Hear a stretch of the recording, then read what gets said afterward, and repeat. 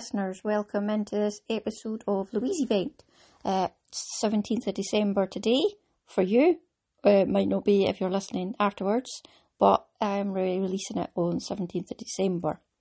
I hope you don't have a hangover from our party yesterday. You were obviously all very sensible people. I wouldn't have been because I'm never very that sensible and I always get a hangover. However, today I thought we'd talk about Christmas music. This is a special request from our very good friend Lisa, Turbo Gal Lisa in Minnesota, where I think it's probably pretty cold.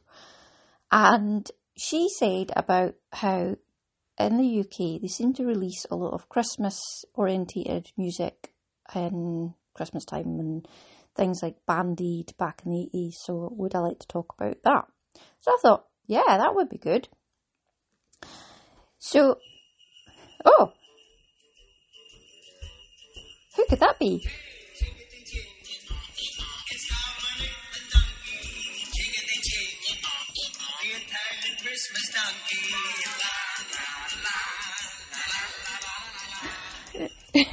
So, who is this with the Dominic the Donkey?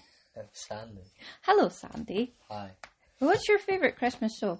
Dominic the Donkey. Why? Because eat up, eat up. Thank you for the coffee, and you may take Booklet away with you whilst you eat all out of the room. Okay. Do you want to say hello and goodbye to the listeners?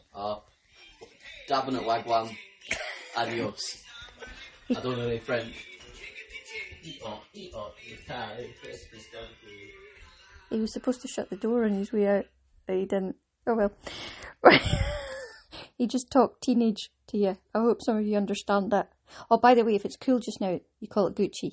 Although I was told that was a bit old. I can't keep up. Right, so. And no, I don't have the copyright for that. I'm hoping that they'll let us get away with it.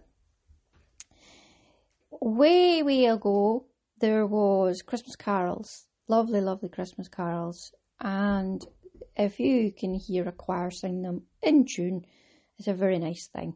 My favourite one is Oh Holy Night. And then you've got Away in a Manger, which the little ones often sing. It's very sweet. Or Silent Night, if they can remember the words. Oh, Come All Ye Faithful, Hark Herald Angels, etc., etc. And then, starting about the 50s, there seems to be sort of a start of popular music. And, well, this is where I kind of picked it up from. I'm pretty sure that there would have been lots of other stuff before then, but the first one I've got is Jingle Bell Rock in 1959. I've not written down who that was. And then we go into the 60s with Elvis, and he's got Blue Christmas. But he seemed to release quite a lot of Christmas records, so do you know what? Most of this is to do with marketing and how much money you're going to get. And Elvis Manager wasn't the most pleasant if you watch the film and talk to people that kind of know that age group and stuff. He wasn't the most pleasant of people, but he knew his audience and his marketing, so they made a lot of money, or he made a lot of money for Blue Christmas and all Elvis's songs. Now we've got a very classic White Christmas. I'm going to go with the Bing Crosby version. And then Sleigh Ride by the Ronettes. I love the Ronettes, so I've got to put them in. So we move sort of a bit closer to now, slightly, with Wizard. I Wish It Could Be Christmas Every Day, which is always played at Christmas parties. I hate this song. However, you kind of hate it so much, it's just a fabric. It comes out every year. It's like, I was going to say an old friend, but I really wouldn't want it to be Christmas every day. Because when do you wrap your presents? The night before. You're just like constantly wrapping your presents. No shops would be open and all you want to eat is Sorry, right. Mud, Lonely This Christmas. Oh, listeners, I hope none of you are lonely this Christmas. Jackson 5, Santa Claus is coming to town, so maybe you won't be because Santa's coming. Paul McCartney, Wonderful Christmas Time. I heard that today, and it's a bit of an earworm. And then Slade, Merry Christmas, everyone. It's not Christmas without Slade. I'm actually wearing a jumper that's got bells on today. I'm like sound effect Louise. So in the 80s is maybe what Lisa was thinking of. And there was the very famous in the UK, possibly all the way around the world, song Do They Know It's Christmas by Band Aid. And no, they didn't, because they have a different religion in where they were trying to raise money for some of it. But anyway, we'll not go to the ins and outs of that, but it's same thing, gets pulled out every year. And then we go to what I like to hear, and if I don't hear these ones, it's not Christmas. You got Driving Home for Christmas with Chris Rea. He was on Gone Fishing 2 Christmases ago, and I hope he's still keeping well and is on the go and is still making money from this song. I like Chris Rea, and I actually heard this, and he has started driving home because it's been on the radio. And I'm sorry, I'm laughing because 2 Christmases ago it was the pandemic and we weren't allowed to drive home for Christmas. So there was the meme of, does anybody told Chris he's not allowed to go home for Christmas? And then you see the meme the year before, it was, it's okay, Chris Rea started going home for Christmas. Yeah, these jokes are funny when you see them, but maybe not when I'm rereading them. So, Waitresses, Christmas Wrapping. That's one of the Louise has to hear it before it becomes proper Christmas. I've not heard that one yet. I have heard Pretenders and 2,000 Miles, which is, I quite like that one. It's quite I love Chrissy Hynde's voice. I think that she's just got the most gorgeous of richest of voices. And I like that one. And then we've got Mistletoe and Wine. I hate that song. And he did another one as well, but I can't remember what it was. Because he was jumping on the old bandwagon. Because previous to this, we had Wham! Last Christmas with the wonderful George Michael and Andrew Ridgeley. And a few years ago now, they started this thing. I think it was on the Radio 1 with Scott Mills, and he said, all right, Whamageddon, if you make it to Christmas Day, you have survived. But if you hear Last Christmas on the radio before then, you're out. And so far, I'm still alive. I'd like to open that up to all of you. Have you heard Last Christmas on the radio? It has to be the radio. It doesn't need to be like on your Alexa. Alexa, hello. Sorry, everyone with one of them. It doesn't have to be like on a playlist or anything, and you can even get away with it if you're in the supermarket. I'm not sure what his rules are, but that's my rules. And my favourite one ever is Fairy Tale of New York, and with the correct lyrics, not the derogatory term he says, or no, it's actually her that sings it, and I prefer the version where they don't sing it. They say maggot, which, yeah, and it doesn't make it right then.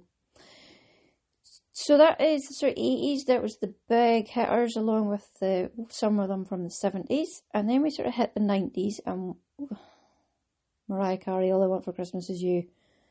I really don't like that song. That's one I would walk out of a shop for.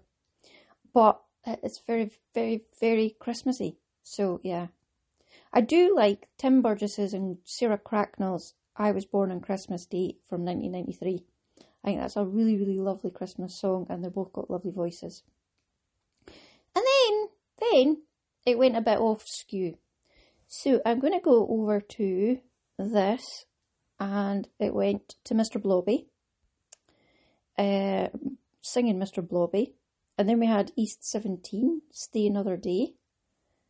And it was alright. Spice Girls, they did some good stuff, but they didn't actually mention too much Christmassy, but they're kind of like, they've got the sleigh bells in. And then in the year 2000, Bob the Builder, Can We Fix It? Yes, Bob. Yes, you can. Reduce, reuse, recycle. And East 17, Stay Another Day. Have I done that? I don't know, I've got...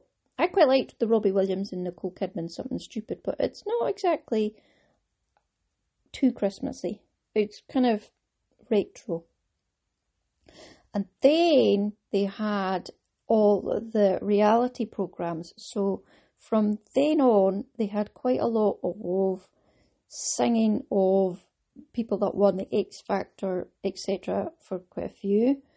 And then in 2009, the British public got fed up with it. So they decided to have Rage Against the Machine, Killing in the Name of, which is an absolute banger of a tune to run to. If you're doing your park run, listen to that. You'll shave quite a few seconds off your PB. Not the most relaxing Christmassy tune, but it was a bit of a get it up, ye Simon Cowell and all you manufactured reality TV programs for it's entertainment, but to me it didn't really help the music industry because people were doing it just to become famous. And it was a shame because they weren't cultivating them with the ways of, right, this is being a songwriter's all about, this is you going around the circuit, you've got to do a lot of hard work, but at the same time, you've got to enjoy what you're doing. It was just more about, we're going to make a TV programme, and yeah. So there was quite a few of them, and the last 4 years has been the YouTube person, Lad Baby, and he tends to do it for charity. This year I think he's doing it for food banks. So it's disgusting that we have to have food banks. Good for him for doing it. But it seems to have kind of died a death for doing these epic Christmas tunes, which in a way is a shame. So I'd love to hear what your favourite Christmas tune is, whether it's Michael Bublé or, because he does Christmas, they wheel him out in his suit. I actually quite like Michael Bublé. Or do you go old school, back to the Frank Sinatra kind of swing era? Or what's your favourite Christmas tune? You could say any of the ones that I've mentioned and didn't particularly like or whatever. It's totally up to you. This is your Christmas or your December tune. I shall leave you with some more cheesy music. And thank you to Sandy for talking teenager at us. I hope it comes out all right.